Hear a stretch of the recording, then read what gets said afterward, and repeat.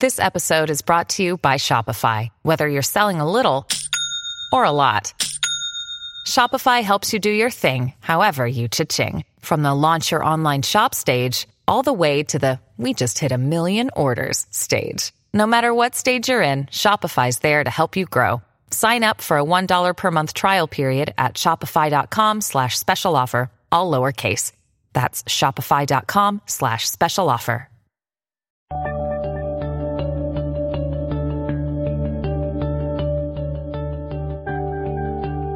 Hello, everybody, and welcome back to New Books in History. I'm Marshall Poe, your host. Each week we pick a history book that we find particularly interesting, and we interview the author of that book. This week we're pleased to have Colin Grant on the show. His book, Negro with a Hat, The Rise and Fall of Marcus Garvey, has just appeared from Oxford University Press.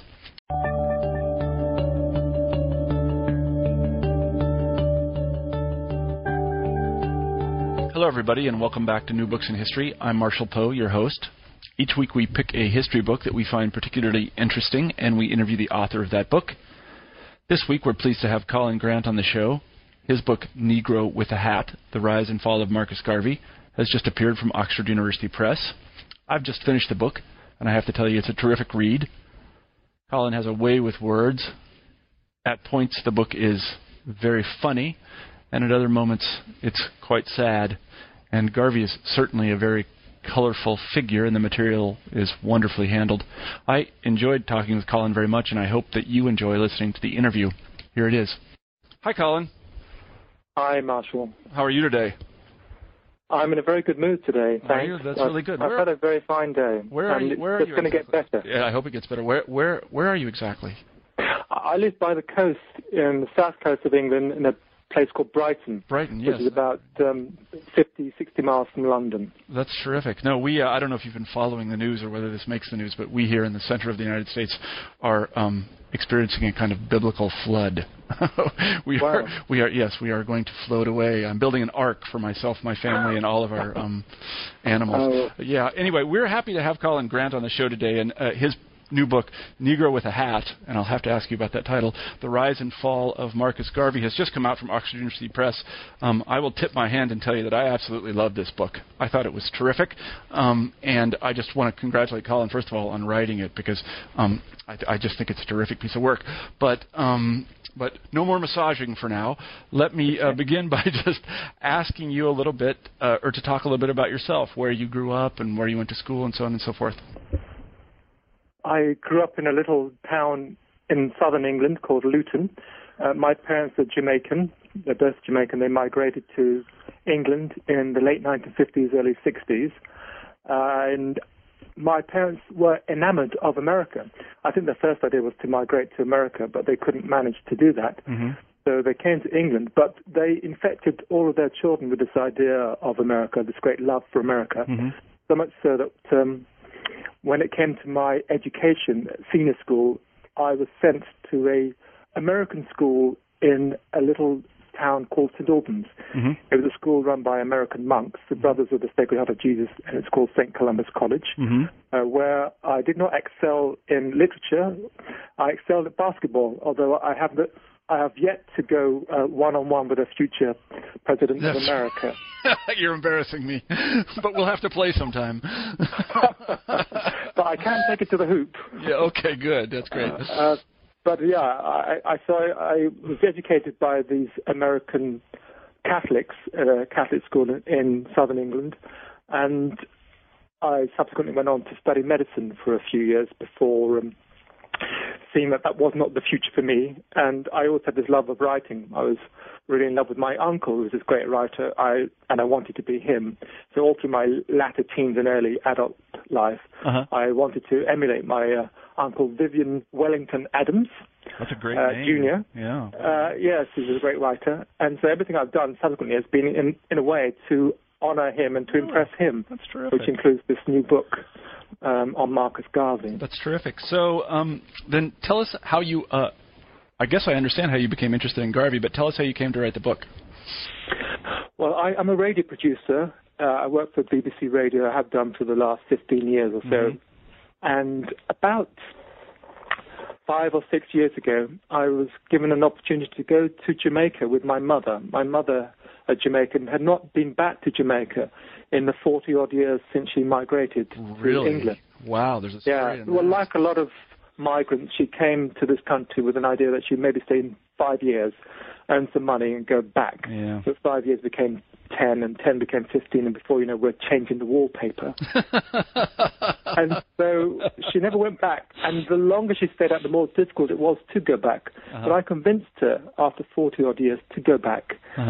And we went to Kingston, Jamaica, where Garvey was very prominent in his early youth. And I learned that my mother had lived on a road called Jakes Road, which is named after the Jakes family, and Amy Jakes was a woman who married Marcus Garvey, who became his second wife.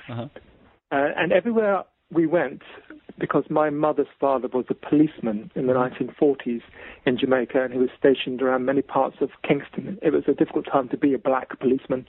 So when the heat became too hot, he moved around. So we got to see quite a lot of Kingston.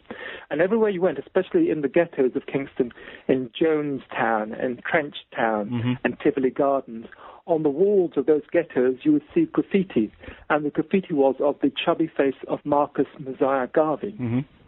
I was struck by the idea that here was a man who was very much alive to Jamaicans, but he was rather unknown and eclipsed back in the United Kingdom. And the more I started to think about Garvey, the more I realized that he was a man who had a very troubled past. And all through my early life, I suppose, Marshall, he was a character that perhaps one felt a little bit embarrassed about. Yeah, no, I know just what you mean. We'll talk about that more later, but go ahead. Yeah, so it occurred to me subsequent to that this is a man who had a very rich life. And through talking to my mother and getting some of the personal history, my mother can sing the old UNIA songs, really? The Universal Negro Improvement Association songs, where they honor Marcus Garvey. Where they sing about the fact that he's going to lead 400 million Negroes to a new African empire. And when she talked about the people that she knew who had been inspired by Garvey, I suddenly became inspired to write a book about Garvey. I hadn't written a book before, but I had an agent who had been looking at my fiction with not much great reverence. But when I proposed the... That's what agents are for, I think. When I wrote this small proposal for a biography of Marcus Garvey, he sat up and thought it was a wonderful story because it's such a dramatic story. It is. And the more I looked around it, the more I realized there had been books written on Garvey, but I think they'd missed a trick because he was this huge man with a huge personality, with all these wonderful theatrical characters around him, and he had a kind of Shakespearean life. And there was great dramas, there was great tragedies, there was murders, there was many wives, there were coups, there were betrayals, there was a great rise and a great fall, and there were thousands, if not millions, of followers. And I was determined thereafter to write a book on him. But equally, I was determined to write a book on him that fleshed out the human being, because some of the books I'd read about Garvey were rather dry and, forgive me, rather boring books, which one would have difficulty, unless one was wedded to the idea of wading through them, one would have difficulty reading them. Yeah, so I was determined to write a book that scholars would find rigorous, but also that a layperson, a punter, would find exciting. Yeah, no, I know exactly what you mean. Those boring books were probably written by some of my colleagues. God, sorry, don't tell them I said this. I guess it's hilarious. But yeah, I've written such boring books myself. I've taken some incredibly fascinating topics and just made oatmeal out of them. It's really truly just. Well, it would be difficult to make oatmeal out of Marcus Garvey. I agree. It's funny because it kind of reminds me of the story. I had a teacher in college who taught Russian literature, and we read Dostoevsky and Tolstoy and Chekhov and things like this. And at the end of the course, he handed out evaluations, and people would evaluate the class. And he got one of them back, and he read it to us, and he said, some student had said, "The class was terrific, but with material like this, who could miss?" It is true that Garvey is it's truly an astounding figure. And I'd like to go back just for a second, because the point that you made about him being something of an embarrassment, I think is quite apt, because I know that while I'm not a specialist in African American history or African history, I know that I was given to understand by my right-thinking friends that he was really something. There was something untoward about him. And he wasn't really to be spoken of in the same breath as, let's say, Du Bois, who everyone in the United States has incredible reverence for in their institutes, and scholars spend their whole lives, finding out what Du Bois read, what he read in the morning and he ate for breakfast, and so on and so forth. Whereas Garvey, he really is. He's someone who's been kind of excluded from the history of I guess I would call it the broader civil rights movement. I agree, and that was I was at pains to put that right. When I sat down to write the book, there were two huge books I had in front of me. There were the 2-part biography of W.E.B. Du Bois by David Levering Lewis, the double Pulitzer Prize winner. And I thought, my God, these are fantastic books. Garvey deserves the same kind of treatment. Now, I haven't written a 2-part biography which will win the prize, but that was my ambition. Thank goodness. Because like you, I think he has been slightly written out of the story. Yeah, he has. I think what happened was the story of Marcus Garvey, I think, after he died, was written from the perspective of his enemies. Yeah, definitely. And they had triumphed, and he had failed. Yeah, that's right. And they, I think, poured scorn upon his head. And those people, like myself, who came to read Garvey, came to think of him as a kind of skeleton in the closet. Yeah. The embarrassing skeleton in the closet, relative to someone like Du Bois, this great militant scholar. Great noble man with a great noble head. No. Garvey was something of a buffoon. Yeah, no, that's and right. even though I admire him and think of him as a very sincere man, it was difficult even for myself to unpick some of those disparaging thoughts that had clung to him like barnacles over the years. That's a nice metaphor. And it's funny because there's just a Du Bois industry now. I can't speak about the UK, but in the United States there's just an industry of people that basically spend their entire careers writing and talking and sort of pitching Du Bois, whereas Garvey is completely... There are no Marcus Garvey centers, as far as I can tell, at any institutions of higher learning in the United States. But there might well be. It's just, I thought it was fascinating in that way. So why don't we begin? I think people why don't we begin at the beginning? And you could just tell us a little bit about. Just tell us Marcus Garvey's life. Why don't we begin? Where was he born? To whom? And sure. Well, in my book, Marshall, what I do is to start at the end, actually. Yes, and in a way, I think that's rather intriguing for readers because in a kind of way, I imagine it as a kind of film. And a great Hollywood film, if there are any Hollywood producers out there listening, pay attention. So I want to cut I want a percentage if you get a film contract. Okay, you get your cut. But in 1940, Marshall, Marcus Garvey is in London. He's alone now. He's a beaten man. His movement has failed. His wife has been to England with the 2 boys, the 2 children that they have in the 1930s, late 1930s, 1937, but she's rather fed up with them and she leaves. And she takes the children with her. And by and large, his movement has failed. The millions of followers have dwindled to very little numbers. He has a secretary and 1 or 2 members of an entourage in a small, damp, rented house in West London. And in the beginning of the year 1940, Marcus Garvey has a stroke.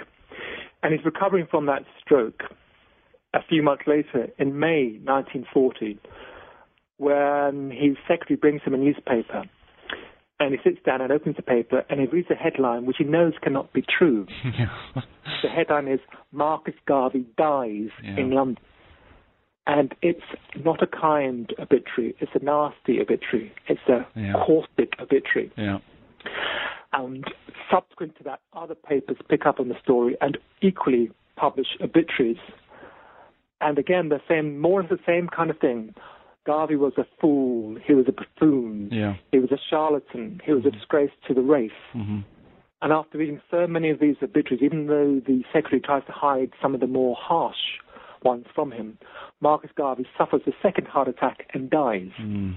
His obituaries kill him. And I thought that was a great opening in a way, and then I tracked back to the beginning, because although it's a poignant end, it's the end of a rather remarkable life, because he started off in penury, not quite on a dirt floor in a cabin like Booker T. Washington, but close to it. And yet he rose remarkably to the heights at his greatest peak when he commanded, if not millions, then hundreds of thousands of followers. And so the book then starts really with some of his early childhood in Jamaica, because many of the books I've read on Garvey kind of skip that. Right. They kind of skip to his most famous period in America. Right. But he started off in Jamaica, where he was born in 1887 in St. Anne's Bay, a small town on the north coast of Jamaica. And his father was a stonemason, and his mother planted crops. She grew pimento and coffee. But he was blessed, I think, with a father who was also a kind of local scholar. And unusually for a man of his standing at that time in Jamaica, he had his own little library. He collected books, Garvey Sr. This was a time in Jamaica at the beginning of the 20th century where the population was about 1 million, thereabouts. The majority, 800 and odd thousand of them, were black. There were about 15,000 brown-skinned people and 5,000 white people. And the brown-skinned people and the white people were the elite, and they ran the show, by and large. There's no university there. For someone like Garvey, there was no great opportunity. He was a man with no great expectations. And yet, at an early age, he seems to be fueled with this idea of improvement. So he improved himself by stealing into his father's library and reading all the books therein. But he also had this rather sweet idea of, and I'm sure some children still have it, of leafing through the dictionary and picking up 1 or 2 words a day. Writing them down over the paper, put them in their pocket, bring them out when they have a conversation, or try to include them in a sentence or even a story. So he improved himself. I mean, in the end, he led the Universal Negro Improvement Association. Yes, exactly. But his improvement started with himself, and I was rather touched by that. I was rather touched also by the story I learned fairly early on, that he, as a country boy, had a country accent. And one way to excel, to get on in the Caribbean and in many parts of the world, is to standardize your accent. So when he came to Kingston, the capital, in around 1905, one of the things he did was take elocution lessons. Yes, that's right. With a man called Robert Love, who was a great scholar himself and ran a paper called The Jamaican Advocate. But also he had a fiery tongue. They said he had a tongue like a tomahawk. But one of the things I love about Garvey is that he's a man of great contradictions, and he's, in a way, an unreliable witness, even to his own story. So he says he took elocution lessons from this man, Robert Love. But at the time he would have taken elocution lessons, Robert Love himself had suffered a stroke. That's right. And was hardly in a position to pronounce clearly and elucidate words in a way that would be beneficial to someone who wanted to improve their diction. But anyway, he did take elocution lessons, and so wedded was he to the idea of improvement that he would enter statewide elocution competition. That's right, And at one stage, around about 1910, I believe, he entered this competition thinking he'd probably come first because he'd brushed up on his speech. But at the time when he stood on the stage, he was heckled and jeered and stumbled and came third. And so incensed and outraged was he by what had happened, by this great transgression, that he sued the heckler and won. That's right. That's right. And this is a thing also, this idea of resolving conflict through the law is something that you see in Garvey's life again and again. He's had a very strange relationship with the law, rather like a lot of Caribbean people, especially Jamaican people, actually. They don't tend to resolve conflicts locally. They go straight to litigation. And that idea of litigation is something that I use as a motif throughout the book. So there's another moment in his life when he's a younger boy, actually, of about 8, when, and this is something I wanted to bring across, he was a rascal as a young boy. Like many young boys, he ran with a posse. And in the kind of slow town of St. Anne's Bay, there wasn't nothing much to do other than to stone churches, which is what he did one day.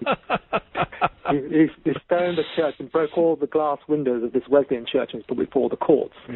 And found guilty by the judge. And the judge said to his father, well, Mr. Garvey, we can either send him to reform school or you can pay a £1 fine, which is about $2 in those days. And Garvey's father said, send him to reform school. Ouch. Yeah. The boy was saved by his mother, rather kindly Sarah, who passed the hat round and found enough money to keep him from jail. Uh-huh.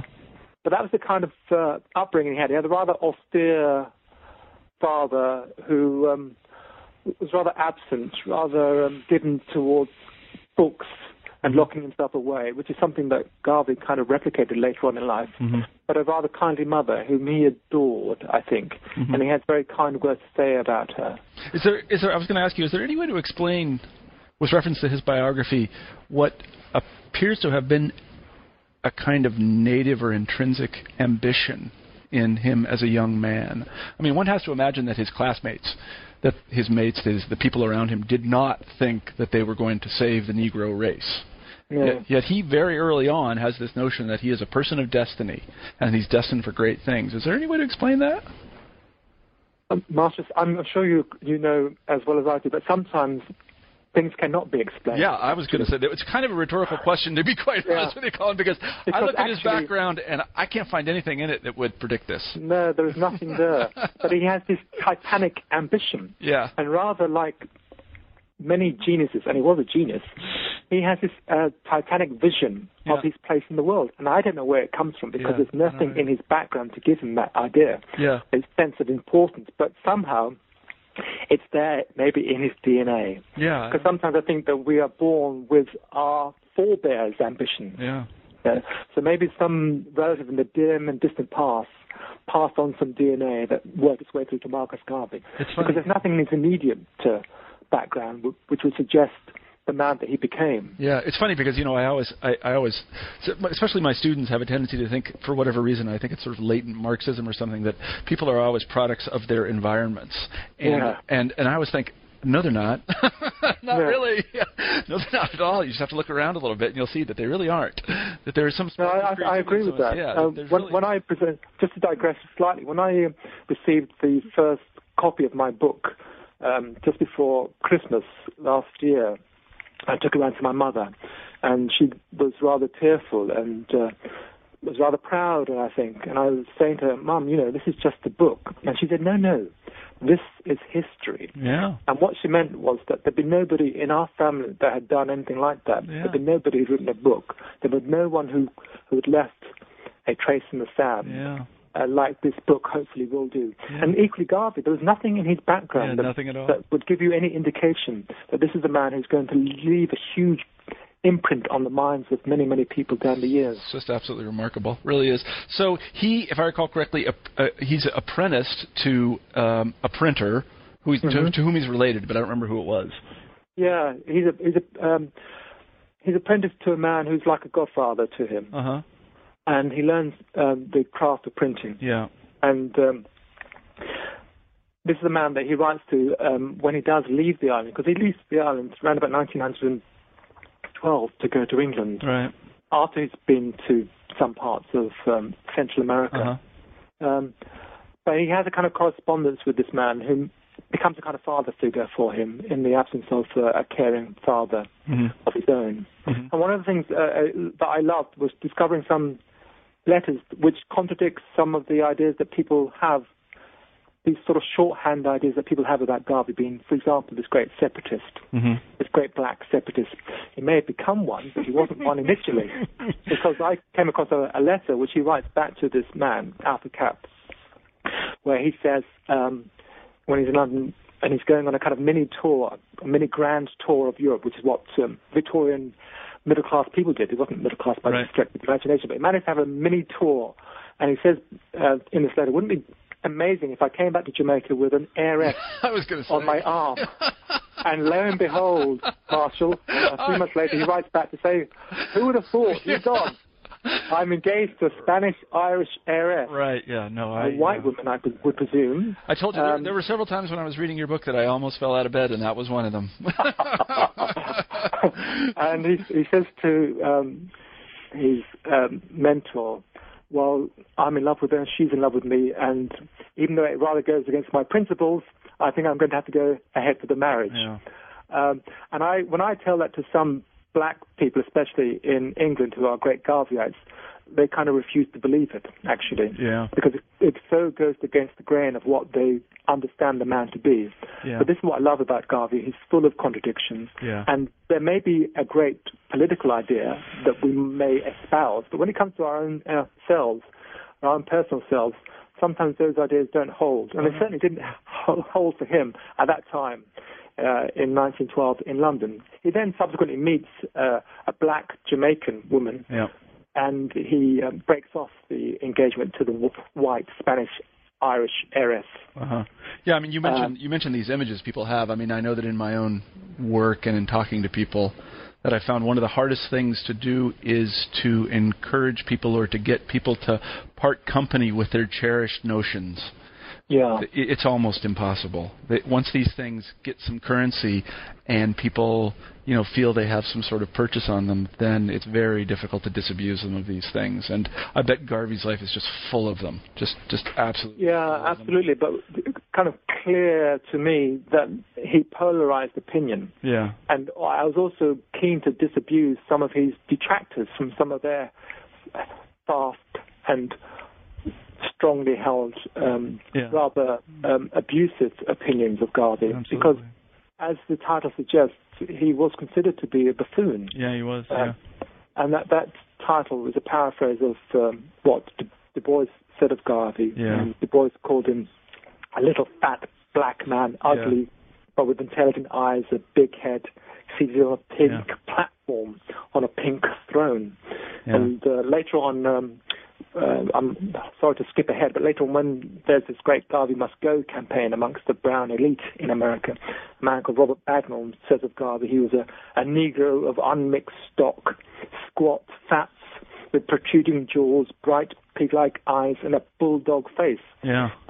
And these are really nasty, vicious, horrible things said about Garvey. Yeah. And they came about, I think, because people were very much intimidated and frightened of Garvey, especially the likes of Du Bois and the leadership of the NAACP, because they, I think, felt that he was going to spoil things rather for him. They thought they had the field all to themselves, and along comes this bulldozer, and he can speak to people in a way which the rather cold, austere, snooty Du Bois couldn't. Right. No, I'm sorry to laugh, but you reminded me of one of the other great anecdotes in the book. And the book is full of terrific anecdotes, and one is of Garvey first going to the NAACP offices and thinking he's in the wrong place because there are no black people there.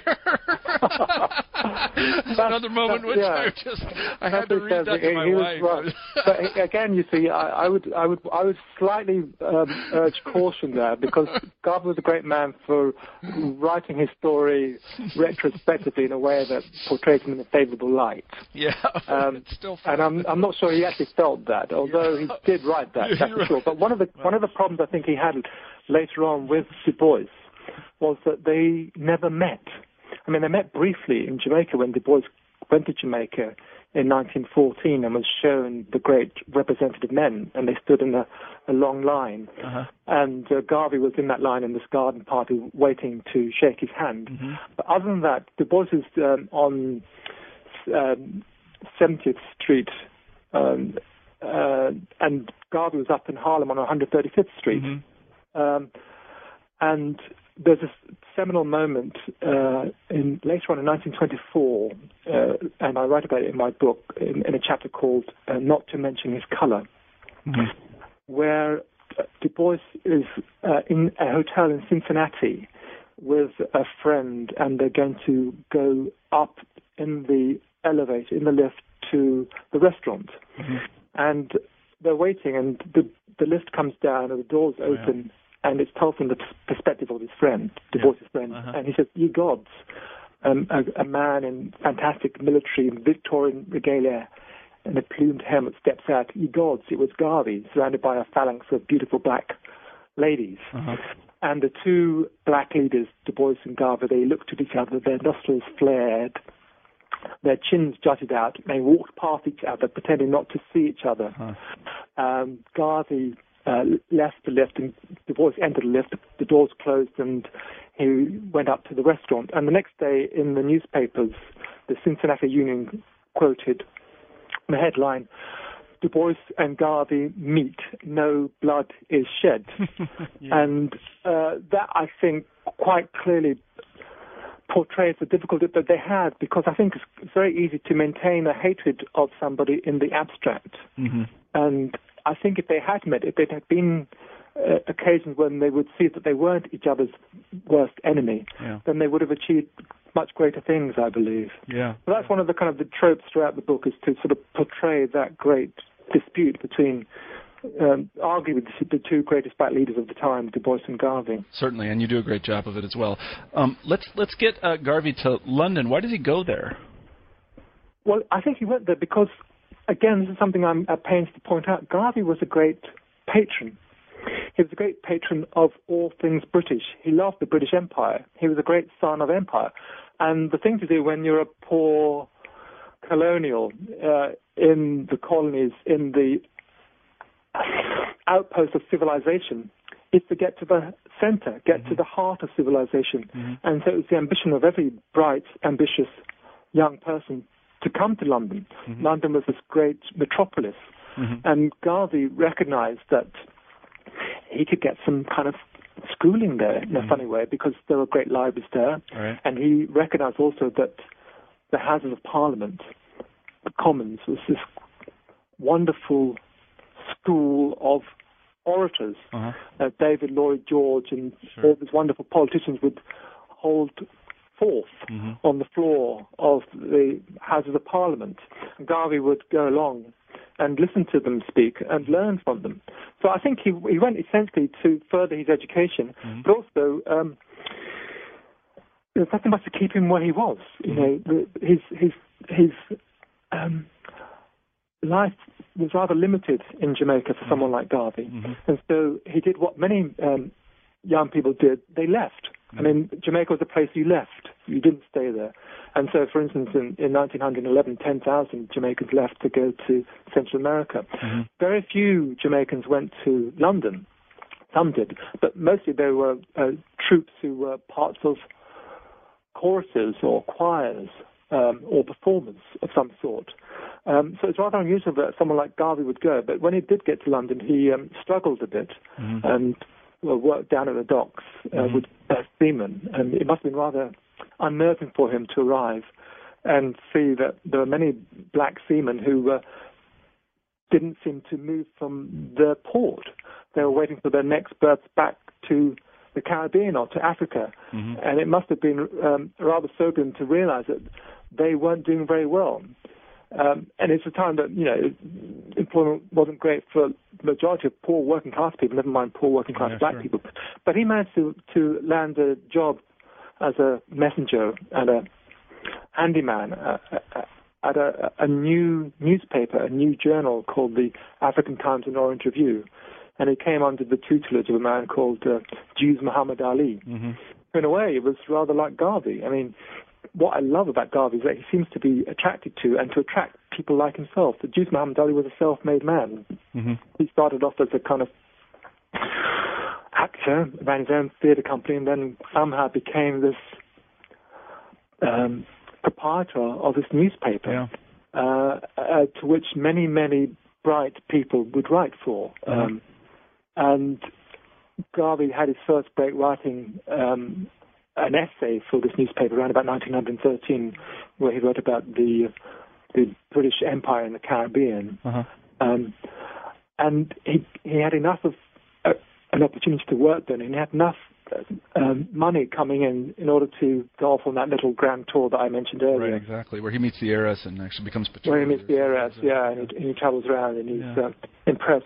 But he also goes again and again and again to the British Museum, where the library, the Great British Library, is housed in the British Museum. And he reads people like Booker T. Washington, and he reads people like Edward Wilmot Blyden, this great Liberian scholar who wrote a huge book called Islam, Christianity, and the Negro Race. And I think adopts some of the ideas of Blyden. And Blyden was a very strange and complex man as well. And he moved from the Caribbean to Liberia at a time when the African-American elite ran the show in Liberia, and he hated them. Mm-hmm. And he was a dark-skinned man. He was a proud black man of unmixed stock, I imagine. Yes. And he famously said towards the end of his life that he wanted one thing written on his gravestone, and that was, "I hated mulattoes." Which is something that Garvey came to... that's a lot of anger. To suggest also when he thought of Du Bois. I mean, he called Du Bois a lazy mulatto in the end, when it all got rather nasty, and they were kind of wading through a molasses of hate. But he had a great education. He had a great, not necessarily sentimental, but he had a great education in London, Garvey. Yeah, no, it's in London that he starts the Universal Negro Improvement Association, right?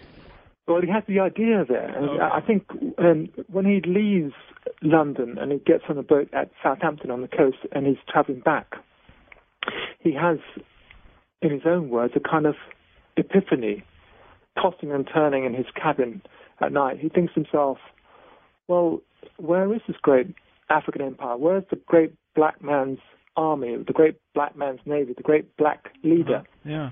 And there wasn't one. And as I said earlier, in this great way that these geniuses who have these titanic ideas, he has this wonderful idea that he will be the head of this great empire. Incredible. And so 7 days after landing back in Jamaica, that's when he founds the first Universal Negro Improvement Association, really with just a few friends and his sister and half a dozen supporters. And again, you see, the people who support him initially are white. Mm-hmm. I mean, there's this idea that Garvey loathed white people and that he saw no purpose in having any kind of union with them is wrong, because some of his greatest funders were white, and he courted them. He courted white patrons. He even courted the governor. Mm-hmm. Yeah, that's right. And when he founded this movement, at the end of each meeting, they would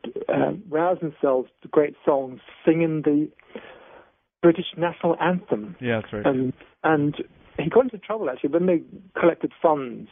Rather than dispensing the funds, as he and his colleagues said they would, towards the poor, buying them food at Christmas or little presents, he would save all the money and spend all the money on expensive telegrams to the king on the king's birthday. Right. And also sending telegrams to the king pledging loyalty to the crown in its great struggle against the Germans in the First World War. Yeah, it's an interesting reflection of his own, I guess, ambition or sense of himself, that he was a great one for corresponding with people on top. Yeah, exactly. He never went to the intermediaries. He wrote to Booker T. Washington. He wrote to W. Du Bois. He wrote to the king. He wrote to the president.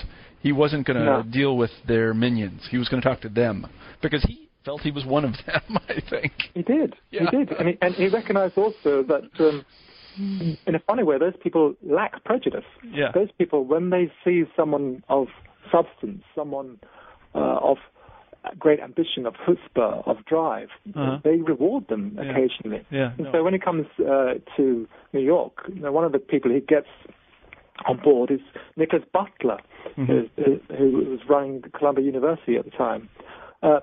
And I think, but back in Jamaica, though, I think what he was doing there, by courting the governors and the white elite, he was circumventing the people who were going to give him trouble, who were the brown elite, who rather resented Garvey. Mm-hmm. And there was this great color code in Jamaica, as there was in America at the time.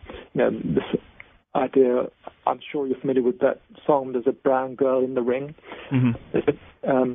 And the idea of that song is that the brown girl is the girl that is going to get all of the sweetness in life. Yeah, right. And the black girls are the girls holding hands in a circle, and they're going to get the sour plum, and the brown girl will get all the sugar. It's funny because you probably know that in the United States, at least among within the white community, even among, I guess I would call right-thinking people, this is really not very widely known. And I know that I first came across it really when I saw a movie by Spike Lee called, I think it was called School Days. Have you ever seen this film? Yeah, I just had no idea that being slightly lighter, slightly darker, having kinky hair, or having a nose like this, or lips like. I just didn't know that this was something that people found significant. But apparently, as you point out well in the book, these are incredibly important distinctions. Well, they are, because, as I say in the book also, at the time of Garvey's ascendancy in the Caribbean, it was the ambition of every black man to be white. Yeah, no, that's exactly right. If you're white, you would get on. Yeah, no, that's exactly right. Yeah.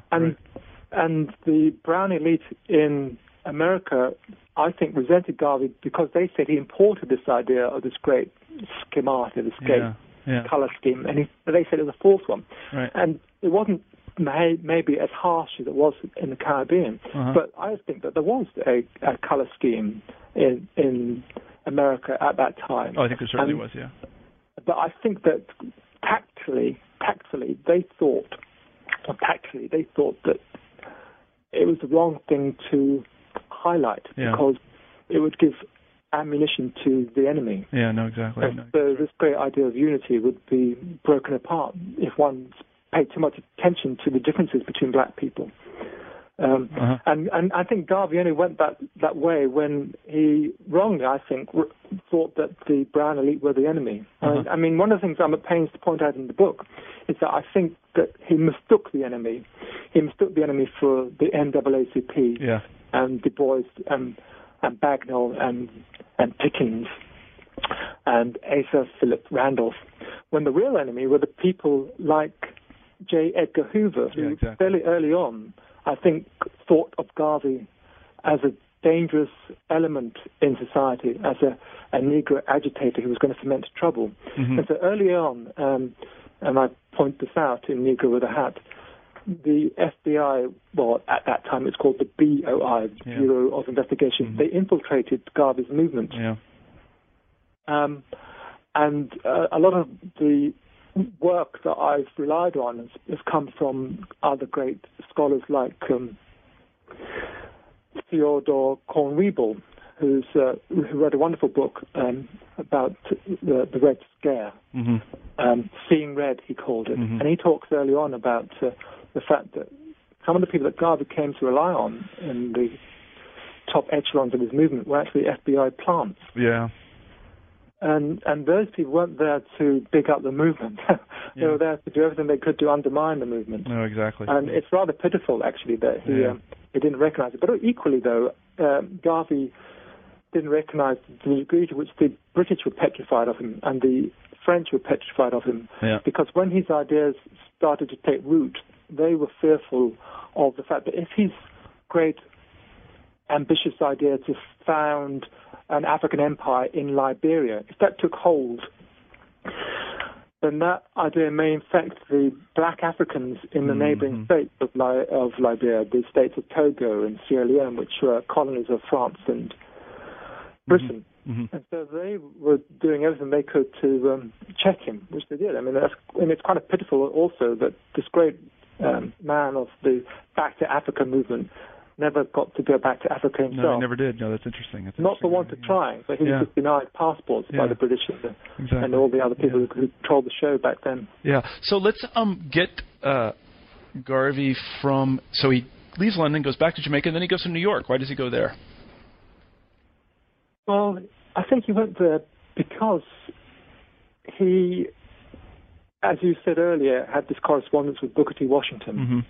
And he'd written to Washington and misread the response because Washington must have got lots of people writing to him, solicitous letters saying, "Can you do me a favor?" or "Can you help?" in any shape or form. And Garvey wrote to him, and Washington wrote back saying, "Yes, if you're ever in the neighborhood, do drop by."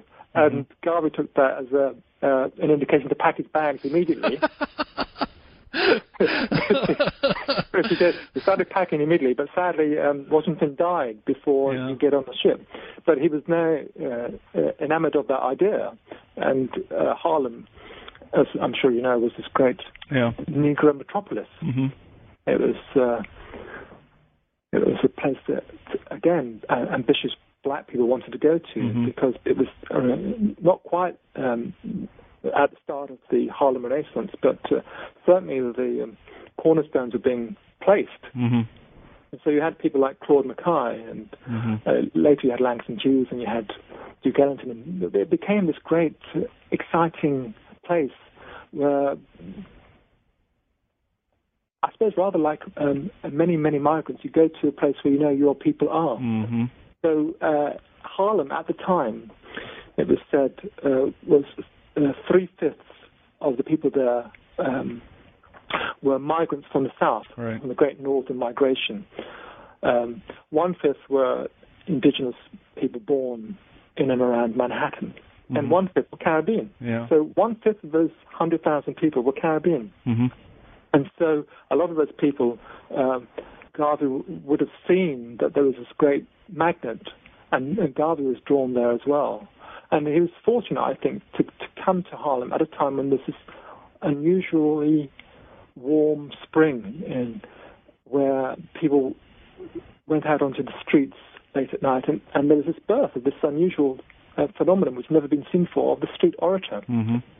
And so there were people like Asa Philip Randolph and Hubert Harrison, and Garvey joined these great ebony orators, they called themselves, on the step of Harlem. They put that soap boxes or their step ladders, and he would speak. So he's drawn there again in the way that he was drawn to London, because he thought this is the great possibility to improve himself. And, he was going to be part of the American dream. I mean, it's astonishing to me that, again, the shorthand is that Garvey always wanted to be in Africa, but actually, at the same time that he was advocating this Back to Africa movement, he was applying for citizenship in America. Right. When it came to the Great Service Act in the First World War, where men over 19 and under 30 had to sign up, Garvey didn't hesitate. Mm-hmm. I mean, he wasn't called upon because he had asthma and his lungs weren't great. Mm-hmm. So he was an honourable discharge. Mm-hmm. But Garvey was enamoured of America in the same way that many, many people around the world are today, and equally were then, I think. Mm-hmm. I wanted to talk a little bit about his tour of the South that he undertakes after moving to New York. And I found that part of the book very interesting because it really opened his eyes to a different kind of racism, this is something you point out, that he had ever experienced before. Because the way race broke, so to say, in Jamaica was very different than it was in the South. Can you talk a little about that? Yeah. Well, he goes to the South in 1917, and he has this whirlwind tour of the South. He visits 38 states in America within 6 months, and he's heading south crossing the Mason-Dixon line, but the majority of black people are going the other way. Mm-hmm. So,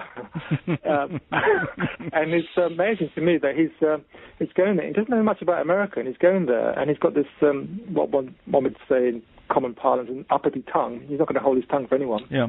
And so he's probably going to get himself into trouble. So he's very brave in a way, or naive. Mm-hmm. But he, as well as people fleeing, he meets people who are entrepreneurs. So he gets to meet Madam C.J. Walker, this great beautician who, by her own accounts, becomes a millionaire through selling hair straightening products. Mm-hmm. So he meets people who have great ambition like himself, and he meets Ida B. Wells and her husband, the great anti-lyncher, Ida B. Wells, the great campaigner. But he sees people who are rather tremulous. Yeah. He sees black people who are rather defeated, who are rather dwarfed. And in a way, you see, Garvey, as a Caribbean man, doesn't have that sense of himself, because although the majority of black people in the Caribbean are black, the majority of people in the Caribbean are black and poor, if they have chutzpah, if they have verve, if they have ambition, they can get on. Yeah. So it was said at the time that Garvey arrived in America that when a Caribbean person got 10 cents above poverty, they would start a business. Yeah, no, I see.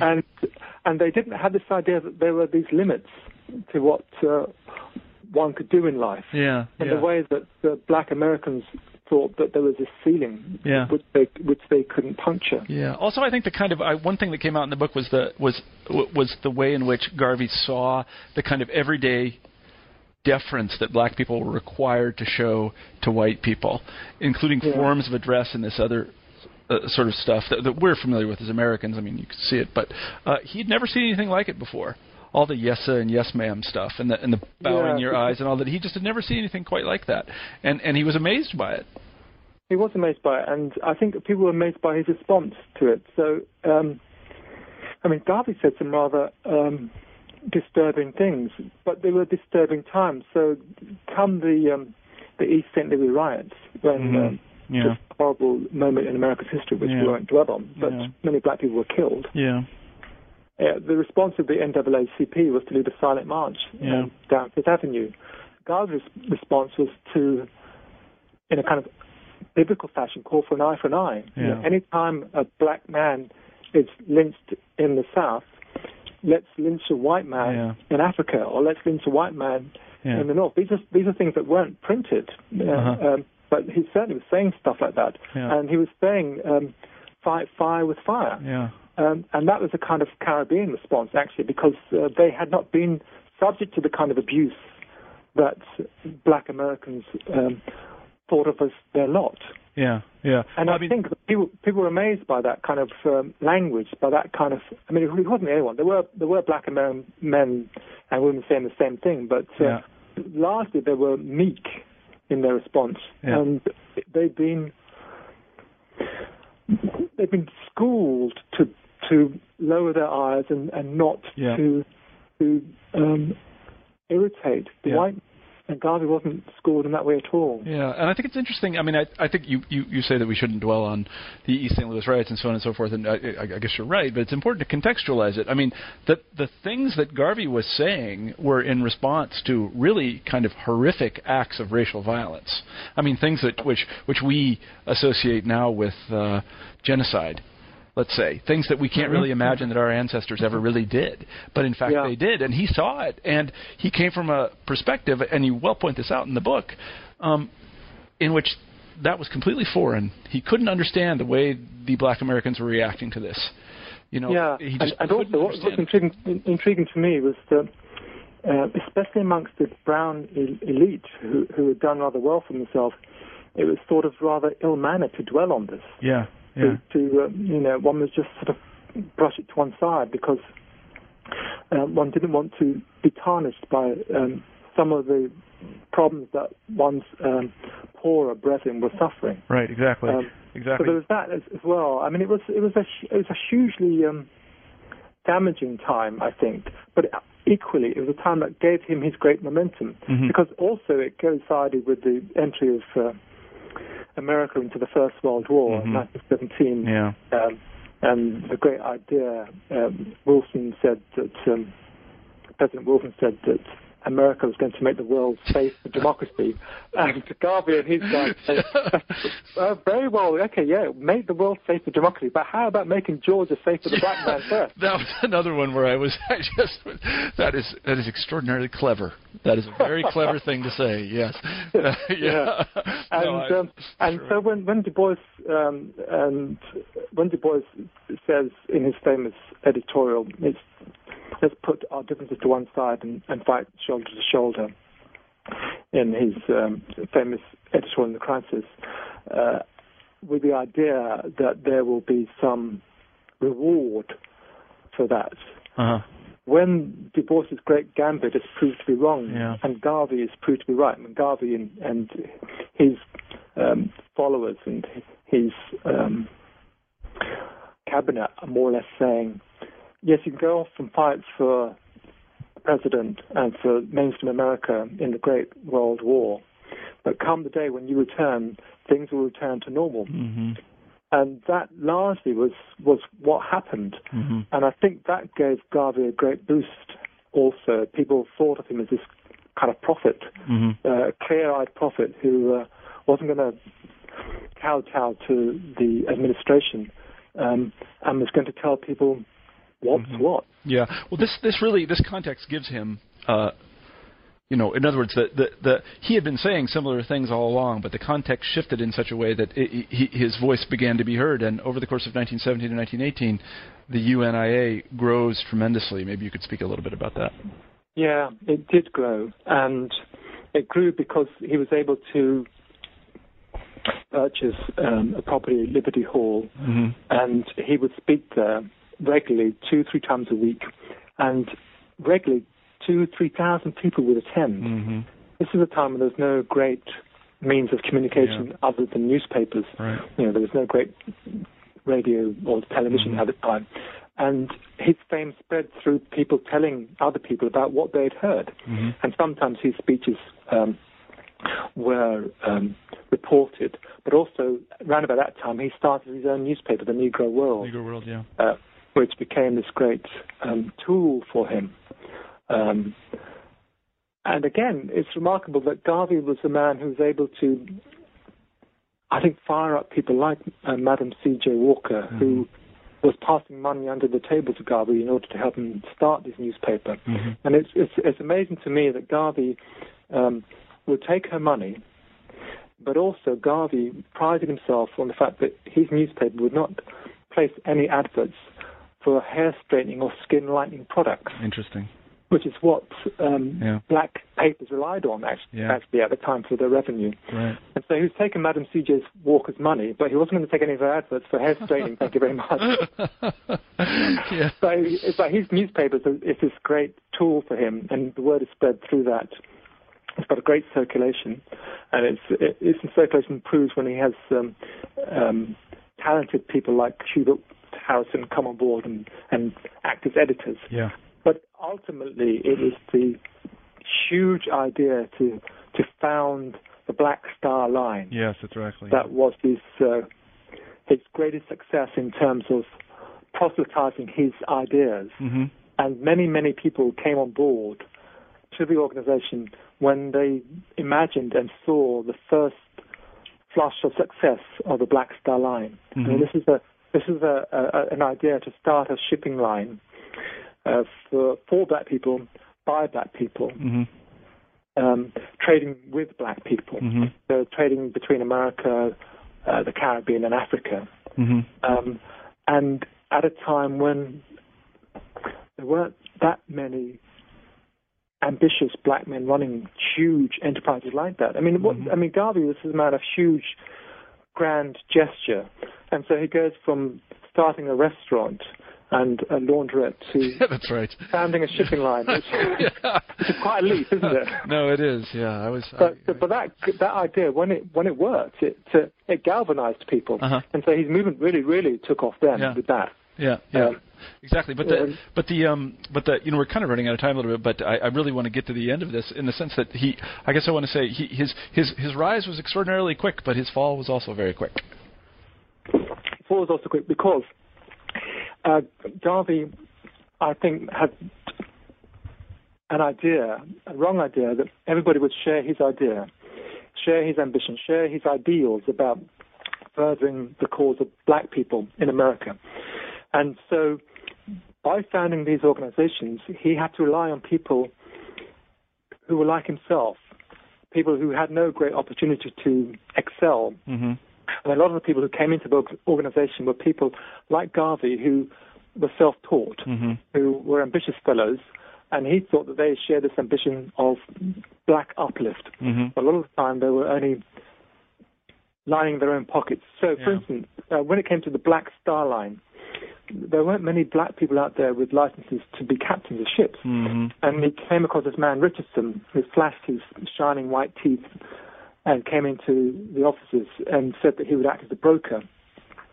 And Garvey took to him immediately. But what he didn't realize was, in American parlance, Richardson was working both sides of the street.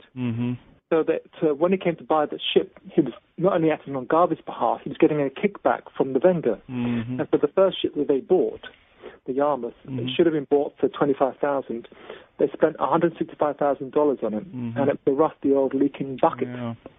And they spent many more thousands of pounds making it seaworthy. And so the spectacular fall came about, I think, through the reliance on people like Richardson, whom Garvey didn't realize were only going to be feathering their own nest.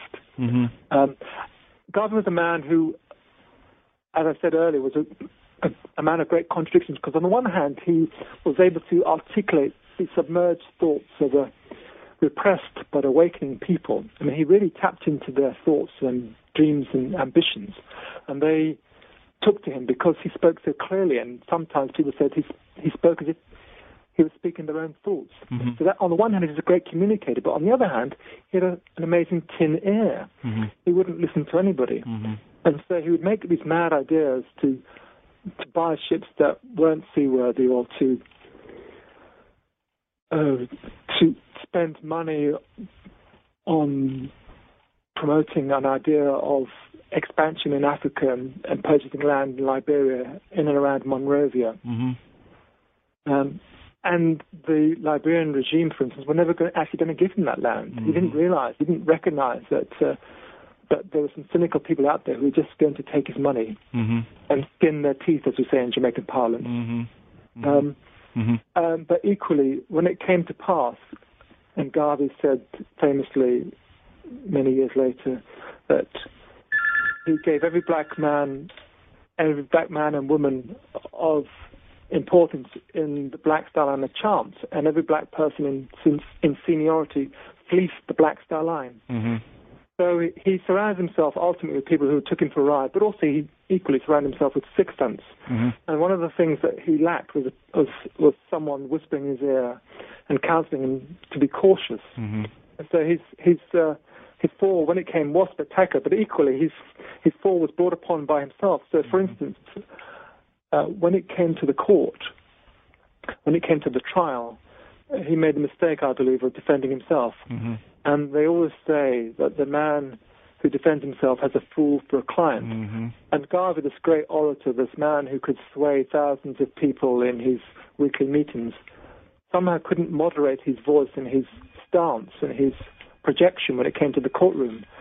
So these 12 jurors and the judge were rather irritated by his performance. And in a way, I think if he'd been a lot more modest and humble in his approach, they might have seen that actually his foibles were those of a man who was sincere but unguarded in the way that he allowed criminals to come into the organization. Yeah. So he fell very spectacularly, and it's rather pitiful how he ended up spending 2 years in jail before being deported to Jamaica. Yeah, exactly. No, I mean, it's a tragic story. It really is, because he was a man of incredible vision. He was a terrific orator. He was obviously a great thinker, and he was, at the right place in the right time. I think it's often the case with people who are sort of have the idea that they have a mission and then have a certain amount of success, that once things become routinized and they have to actually run an organization, that they don't have the skills that are necessary to do it. I've seen this happen actually in my own life many times, to be honest with you. I have great ideas, but when it comes to executing them, that's a very difficult set of skills. But Garvey, I mean, I know we're running out of time, but Garvey's greatest tribute, the greatest tribute I could pay to Garvey is the fact that he was a fantastic promoter. Mm-hmm. He really fired up people. And it's often said, and it can't be repeated enough, that Garvey was the first man who sold the idea of the black man to himself. Yeah, it's true. That's absolutely true. And that idea of self-regard and self-determination is one that I think is a kind of lasting tribute to the man. Yeah. He really, at a time when the black man and woman was loathed and felt self-loathing, he said, it's fine, it's perfectly fine. In fact, it's brilliant to be black. Yeah. And that's an amazing thing to have said at the start of the 20th century. Do you think that's his greatest legacy? I do really, because actually some of the businesses weren't great and they failed. But the idea behind it, this idea that you could reach beyond the remits of the life that was mapped out for you is a great idea. And I think people today are still inspired by that. And I think we need more Marcus Garvey. I think that people like Barack Obama owe much to Marcus Garvey, in that he in a way, Barack Obama is epitome of Marcus Garvey. He's the great dream of Marcus Garvey come true. No, it's quite true. It's quite true. I hadn't really thought of it that way, but it really is. It really is so. And I hope that your book, and I'm sure that it will go some way in actually. I'm a Russian historian, rehabilitating, so to say. People get rehabilitated in Russian history, rehabilitating Marcus Garvey. I should also tell the listeners that there's a ton of material that we haven't covered here. One of the most fascinating parts, and I refuse to let you talk about it, but I could talk about it for an hour with you, is Garvey's personal life, which is an amazing story in and of itself. I mean, he finally gets married to this woman, and they don't get on, and then it's just the whole thing is truly astounding. Yeah, I mean, he marries Amy Ashwood. Yeah, his great love of his life. As a teenager, she marries him. Yeah. And she has a great love for life and theatre and drink. Yeah, and exactly. Garvey's rather abstemious and is rather shocked when they go on their honeymoon and the guards at the border discover a bottle of whiskey in her briefcase. Yeah, she's a story in her own right. Absolutely, it's truly it really was. There were some eye-popping things about their relationship. Also, just the way in which courtship worked at that time. I think you do a very good job of handling that, of how really delicate it was, and how conventions were, very carefully observed, and propriety was extraordinarily important. And Garvey really is quite the gentleman in this way. He is. He's astoundingly genteel when it comes to his relationships with women. And he's a great romantic man. Yeah, he is. And she says that he loved in the grand way. Yeah. I mean, he proposed to her, and they were secretly engaged when she was 17. Yeah. And she wouldn't wear the ring. She would make sure that she wouldn't wear the ring when her mother was around. Yeah. And she talks about the fact that when she tried to break off the engagement, Garvey wrote her a note saying he was going to throw himself into the sea. Yeah, exactly. And if that's not romantic, I don't know what is. No, and what's lovely for me is that she, even though they were separated after 3 months of marriage, she never accepted that they were no longer man and wife. Exactly. All through her adult life, up until his death. That they were married. Yeah, she insisted they were married. Yeah, right. Yeah, and there's one wonderful moment where in 1939 or thereabouts, they're both in London now, and his health is failing, and they meet in a tea room in Lyons tea room in London, and all the bitterness that they've felt towards each other drops away. Uh-huh. And later on in that afternoon, she is walking through Hyde Park, Speaker's Corner, where these great speakers converge, and Garvey is on a soapbox, and he's trying to summon all of his great skills that he's known for and give a speech, but he can't quite do it. He's rather defeated, and he doesn't have the same fiery intent that he had as a young man. And she sees him, and he sees her, and he tries to rouse himself one last time, but can't quite do it. And she scuttles away with tears running down her cheek. Yeah, I was going to say, I'm not nearly as romantic as Marcus Garvey. I often tell my wife that when I'm upset that I'm going to throw myself off a footstool. That's about as far as I'm going to go. That's about it. I'm not really, it doesn't matter that much. We've taken up a huge amount of your time, and I know it's late there, but I wanted to ask you one final question. What are you working on now, Colin? Well, I'm a very lucky fellow. Towards the end of my research for Negro with a Hat, I came across a quote, and the quote is this: "We are going to emancipate ourselves from mental slavery, because whilst others might free the body, none but ourselves can free the mind." Free the mind, yeah, okay, I recognize that. Yeah, no, well, I know who sung it. I don't know who said it. Okay, so it was sung by Robert Nesta Marley, Bob Marley. Yes, everyone knows that song. Yes. But it was actually spoken in 1937 by a man called Marcus Messiah Garvey. Is that right? In Menelik Hall, Nova Scotia, 1937. Who knew? And so my next book is going to follow on from this book, and it's going to be a group biography of the original Wailers, the original Bob Marley, Peter Tosh, and Bunny Wailer. But whereas there have been many, many books about Bob Marley, the other two characters, the wonderful characters, Pete Tosh and Bunny Wailer, have been rather marginalized. And my idea is to bring them back to the fore, bring them to the center stage, because they were together for 11 years before they split. And they split right at the time when the group was going to become an international band. Yeah. And so I'm going to look at them as three archetypal fellows and think about why only one was elevated at the expense of the others. And my model for this has been a marvelous book by David Remnick. He wrote a book ostensibly about Muhammad Ali, King of the World, but actually it's about three seminal black men, Muhammad Ali, Sonny Liston, Floyd Patterson, three different types of emerging black man, and who is the one that one should look upon as a role model. And equally, my three guys, Peter Tosh, Bonnie Wailer, and Bob Marley, three archetypal fellows. Each one of them could have been the one. That's terrific.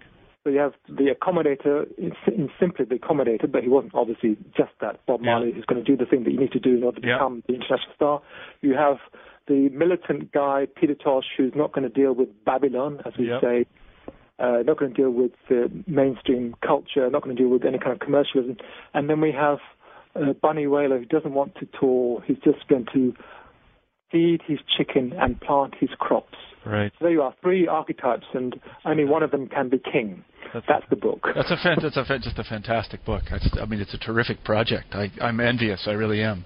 I'm really pleased because I've sold the idea to my English publicist, Jonathan Cape, and in America it's going to be published by Penguin Press USA. Is that right? Well, that's a terrific publisher. That's really great. Well, I congratulate you on all your success. And when the book comes out, if you'll let me, I would love to interview you about it. That would be great. I might even get my guitar and sing Redemption Song on the air or something horrible like that. And no, I won't do that. That would be fantastic. I'd love to appear on your show again. I've really enjoyed our chat. Well, thank you very much. Yeah, we really appreciated having you. Great stuff. All right, Thank you very much. All right, well, this has been an interview with Colin Grant, whose book Negro with a Hat: The Rise and Fall of Marcus Garvey. I have read with great pleasure, and I've enjoyed talking to him very much. Well, thank you again for being on the show. Thank you very much. Thanks for having me. Okay, bye-bye. You've been listening to an interview with Colin Grant, author of Negro with a Hat: The Rise and Fall of Marcus Garvey, just released from Oxford University Press. I'm Marshall Poe, the host of New Books in History. Talk to you next week.